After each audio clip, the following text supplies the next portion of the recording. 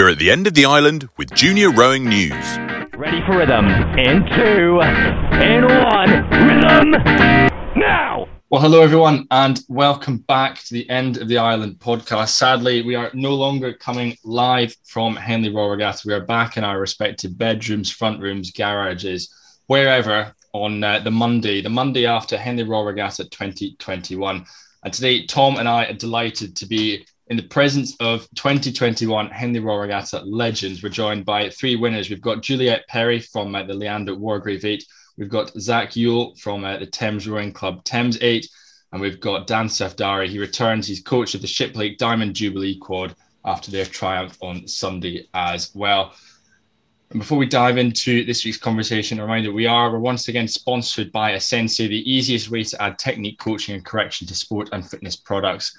Sensei weaves motion capture into sports apparel, knowledge into software so that fitness equipment, training apps and connected fitness products can coach and correct athletes' performance and techniques in real time. And you can get a free 1-year British Rowing indoor subscription if you head over to sensei.com. So head over to their website to learn more about the products that they've got. Well, as I said, we're delighted to be joined by three Henley winners this year to complete what is our Henley mini series, and actually the final episode of season 4 of the End of the Island. So, Zach, coming to you first of all. Obviously, you said you sort of forgot about this message that came through after celebrations in Leander Club last night. So, how does it feel to win Henley Royal Regatta? How does it feel to win the Thames Challenge Cup? It feels like nothing else really. I mean, it's kind of hard to put words to describe like what I've been trying to do this for far too long now. Almost, I've been at Thames for 7 years, and I started rowing at school 5 years before that.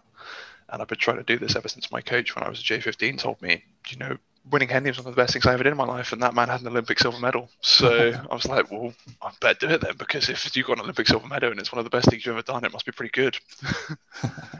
And it hasn't really sunk in yet. So I'm still floating on a cloud of disbelief and constantly touching the medal to check it is real. Well, I think I can't say, but I think it is real. You have won Henley Royal Regatta. Congratulations. And Juliet, you as well. You've won the Wargrave Challenge Cup. You've won Henley Royal Regatta, but you've also made history as the first ever crew to win the Wargrave for women's club eights. That's something pretty special as well. Yeah, it was really exciting. Just like the introduction of the new event this year was like a very exciting opportunity for, I think, everyone at Leander, but also at every club across the country that was thinking, oh yeah, like let's get a women's eights project up and running for this. And I think winning, I mean, as Zach said, it's really surreal. But also I really think after the couple of years that we've had, and it has been pretty hard if you're an athlete and you really love sport, and we haven't been able to go out rowing, and it's been a lot of really long, hard ergs. It makes it feel all kind of like it kind of makes sense again.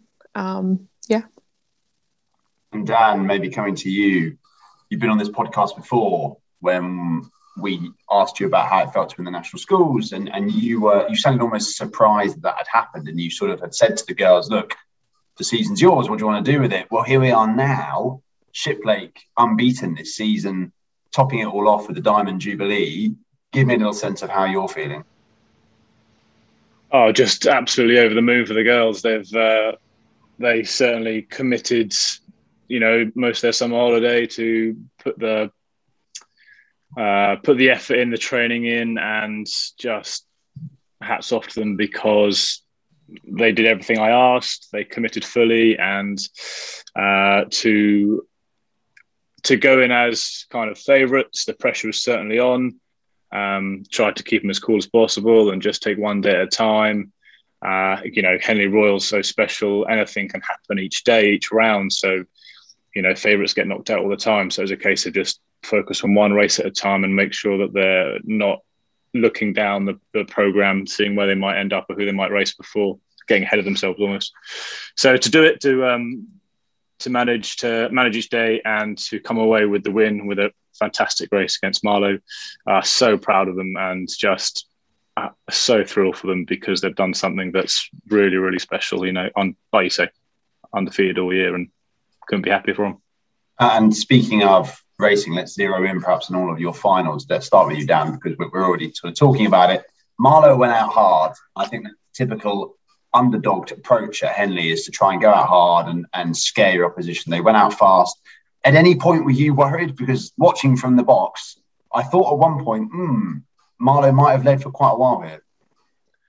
Yeah, so they went out, like you say, just took the race on straight away, and they had, I think it was almost a length. I was in the launch, which I've not done before, but from the launch, you can't see much apart from, well, someone's clearly leading, and it wasn't us. So they went out really strong, great rhythm, settled on their race pace and just took that length straight away. I think it's by the time they got to the barrier, they had that. Just looking at our girls, waiting to see a call or waiting to see a move, and incredibly nervous. And, we haven't seen Marlow for about 8 weeks. They didn't do Brit Champs, I think, when we were in small boat. So they quite easily could have picked up a bit more speed, something that we weren't aware of. But the girls, hats off them, held their nerve, held their maturity, and just settled on their rhythm, stuck to our race plan, and just reeled them in. And yeah, absolutely fantastic through the middle there.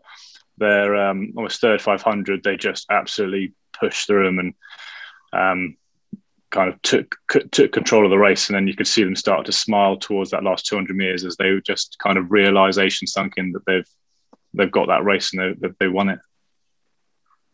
Yeah, incredible maturity for a junior crew. And Zach, maybe if I come to you next, Thames in the Thames, it's becoming a bit of a pattern.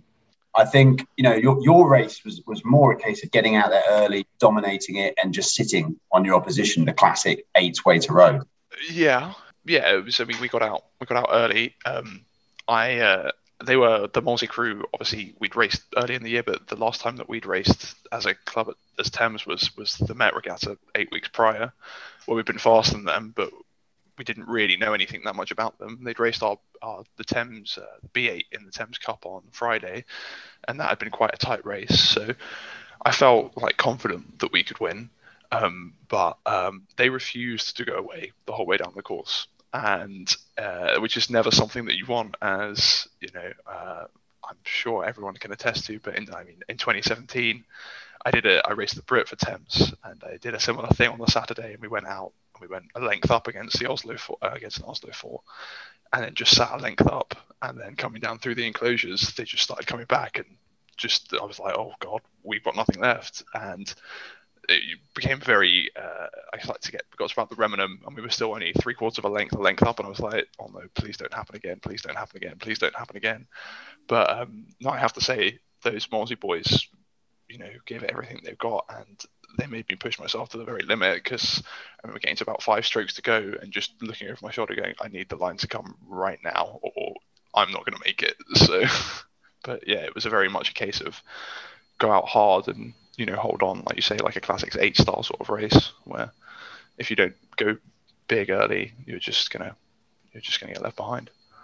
And you raced a pretty good crew in your semi-final, Henley, who were sort of my dark horses for the Thames, so you didn't exactly have fresh legs coming into that one. No, yeah, I read your prediction about that, and I just wanted to make sure that you were wrong. So, not often I'm wrong, Zach. So fair play. But no, yeah, because we'd had maybe a slightly more comfortable run into the weekend than Henley and Molesey had, and we finished racing Henley on the Saturday. And we got off the water, and I was like, oh, I'm very tired. I really, really hope that Molesey don't push us all the way to the line tomorrow. And then lo and behold, Molesey were like, well, I'm going to make you work for it. And so I think one of our coaches put it best, that Henley itself isn't as much as a race as it's a race to recover each day, where it's whichever crew recovers best generally does best. So. And being pushed by Henley on Saturday definitely didn't make our life any easier, because that was a hard race as well. Zach, it's almost as if they're trying to get into the final as well. And, I know, it's really, really rude of them that, they didn't just, just roll over. Just be like, fine, you can have it. you've been doing this for far too many years. It's your turn, but it's really rude that other people want to win as well, I think. But I mean, obviously that's what makes it such a great regatta, and why everyone shows up every year and wants to do it, because everyone brings their A game and everyone trains all year for it. And you could see that it's obviously such a big deal because everyone had done so much across all the clubs that raced, so much training through lockdown, sitting in their garage, sitting in their living room. I know people that erged in their kitchen because that was the only space they could fit an ergo in their house, and they'd done it for like 3 to 6 months over the space of this year, just so that we could all be here in August and go, yeah, let's race Henley. Yeah, absolutely. And Juliet, obviously we've seen in the past Leander entering development dates into the likes of the Thames Cup, but to actually have this opportunity now for Leander's women to replicate that now in the Wargrave Challenge Cup, was there added pressure on you guys to try and basically create your own piece of history, or was it very much one race at a time? We'll see how we get on day by day. Yeah, I think most of the pressure came from like more ourselves than anyone else.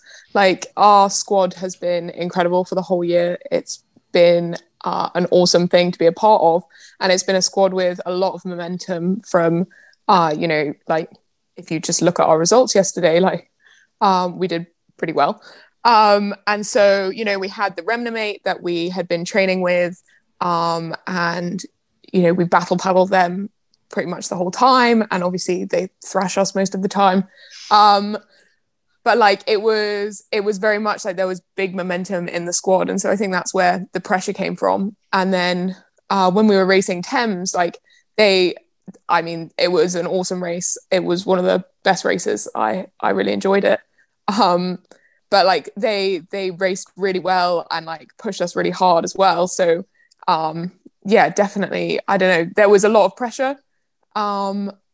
But yeah, I think we tried to take it just race by race, day by day, because that's kind of the only way you can do it, right? If you get too far ahead of yourself, you trip up. And when you're racing, are you one of these people who you maybe get to Foley or to Remenham and think, actually, do you know what? I think we've got this wrapped up. We might win this. Or are you someone who you need to get all the way down past the finish line, actually hearing the buzzer going off to say, I've actually won Henley now? Yeah, I'm one of these people that is convinced something is going to go wrong, or they're going to come back on us, or quite honestly, no matter where I am on the course, I'm convinced that that's going to happen. So one of my favorite parts of the course is when you go past the bridge, just past Remenham. That's one of my favorite calls, when you have a call there and when you're going down that part of the course. And I always say, oh, you can win from the bridge no matter where you are. And we went past the bridge and we were up, and I was like, oh my God, they can win from the bridge as well. Like we've got to go. So yeah, I'm definitely more of a person who's like waiting for that buzzer as you cross the finish line to believe that it's actually happened. And Dan, when we spoke after National Schools, you said that the Diamond Jubilee was going to be your project. It was going to be the one you were going to focus on with your squad of 8, and you had them all the way through. You got your second quad qualified as well, and ended up doing so well at qualifiers that they got a buy into the second round. Is the Diamond Jubilee something you're going to stick with next year, or are you now going to have a crack at the new Junior Women's 8s, or try and create your own legacy in the Diamond Jubilee? Good question. I had the girls ask me that about an hour after winning. I don't know. I think we've got 6 girls back, which is fantastic, and I think we'll stick with the sculling for the time being and see how we progress. Really, we've got some really nice boats, so it's a case of just wanting to use the equipment we have, and if things develop and we think the sweep is the way to go, we'll have a look at that. But for the time being, I'm certainly going to look at staying on the singles and quad event. So of those 6, who's staying on then? Is it 2 from one and 4 from the other, or 3 from each? Yeah, so it's 2 from the quad that won and 4 from the B quad. Amazing. And when we spoke, I mentioned actually, you've got 8 exceptional athletes. Why not go for an 8? Your answer was, well, you need 16 athletes really to have a really strong first day. So do you think you just need more numbers to be able to boat a competitive 8? Yeah, absolutely. I think we need more depth, and we need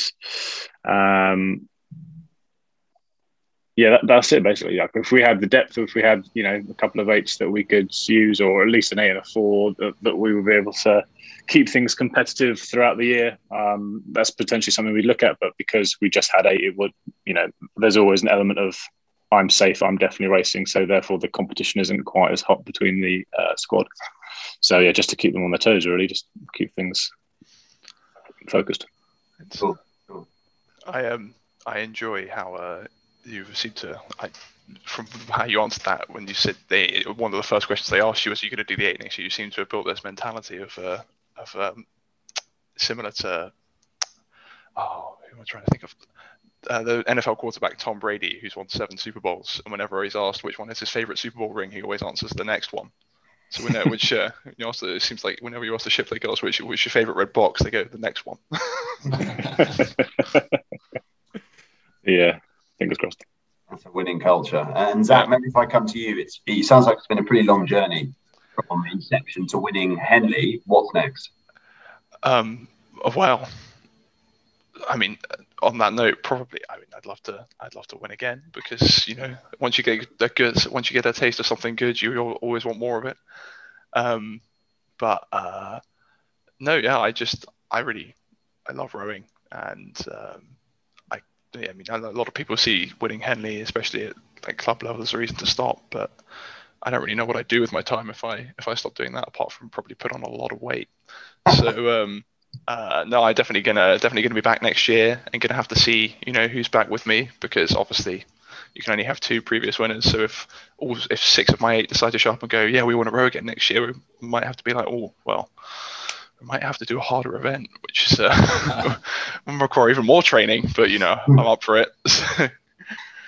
But yeah, definitely be back next year to do something else, whether it be the Thames Cup again, the Y-Fold, or maybe an intermediate event. So amazing. And Juliet, you obviously sat there in your Oxford Rupert and Buckley bit of stash. So you rode the boat race, you've won at Henley. What's your ambition in the sport? I mean, I'm gonna take the next 3 weeks off, I think, and have a bit of a break. It's been quite a long season. And yeah, I'm going back to Leander in September, so I'll do another season at Leander. I trialed this year, so I'll hopefully trial again next year for and just I take it season by season. I don't like to look too far ahead. I'll do it for as long as I enjoy it, and when I stop loving it, then I'll find something else to do. Amazing. And I think I just wanted to go around each of you with one question, maybe to wrap things up. Excluding obviously the moment that you won, because that is clear in a way probably everybody's favourite moment from the week. Excluding that moment, do you have a particular moment that stands out to you, given it was a regatta that was held in the face of adversity? We've been away for 2 years. It felt as much a celebration as it did the usual sort of carnival of colour and noise. So maybe Juliet, if I come to you first, did you have a moment in the week that you could say, this was brilliant, I really, really love this? So I think we won the Wargrave, and then basically every 20 minutes after that, there was another race with a Leander women's crew in. And we were obviously all watching it. We'd all already been swimming and chucked our cocks in, and we were all stood in our wet lycras, watching on our phones to see the live stream. And then we could see them going for their interviews and coming back over. And then our last crew to go was the women's Remenham crew, or our last women's crew to go was the Remenham crew. And as they were paddling back from having done their interview, we were all like jumping in the water, swimming out to them, climbing in their boat. And I think that would be a standout moment, because it wasn't just our win, but it was like our whole squad together celebrating something really awesome. Amazing. Zach, do you have a similar moment? I think for me it was lining up for the first race we did on the Wednesday, and it just feeling like everything was back. We were back to not normal per se, but the only race I'd done previous to that in the last almost 2 years was Met Regatta 8 weeks before that, and we were lining up on the Wednesday, and I was like, yep, I'm nervous, so we're definitely racing. And there's a lot of people here, and the live stream's on. I can see all the cameras, and it just felt really good to be back at Henley, and everything seemed to be, it suddenly was all like, yeah, it was definitely worth doing the training for this over the last 2 years, because this just feels exactly how I remembered it did last time, which is I feel like I want to be sick, but no, yeah, I think that was definitely the moment where I was like, I really got really excited about it all. Related. I was fully convinced up until about the day before that the stewards were going to cancel it. It was all a big joke. They were, we weren't actually going to be seeing any racing at Henley, but sat in the press box Wednesday morning as the sun came up. It was pretty emotive, let's say. And then maybe Dan, to give you the final word, was there a moment where you had similar emotive feelings? I think, 2 points really. The pre-paddle on the Sunday, it was incredibly calm. There was no wind. There was about 3 boats on the water. It's a very special time because obviously only finalists are out there. So, and just because that headwind's been there all week, it was kind of just so surreal. Like everything was so still, and the girls had a great paddle. And my second point would be the number of shipwreck blazers. I mean, I've been around Henley for years and never seen that many shipwreck blazers. And all of a sudden, we're getting further and further down, and more are popping around. You're seeing more in the stewards and walking the bank. And even as the girls paddle up, they're getting more calls and cheers. It's just the support that they felt. And everyone's proud to wear the shipwreck blazers, which was fantastic. And I think that, that's part of the legacy that Shipwreck's trying to create is, you earn that blazer and you're proud to wear it, and people that go after you will be cheering you on from the side. And, it's just a real special thing that I guess every club has, really. Yeah, absolutely. It was fantastic to watch on. And I know certainly one of my favourites and Tom's favourites is always the Diamond Jubilee, and to see a new winner now crowned. And I believe, Dan, it's the Shipwreck's first ever win at a Henley Royal Regatta, both on the women's side and the men's side. There was a win in the visitors in, I believe, 1984 by a composite Shipwreck and Pangborn crew, I believe.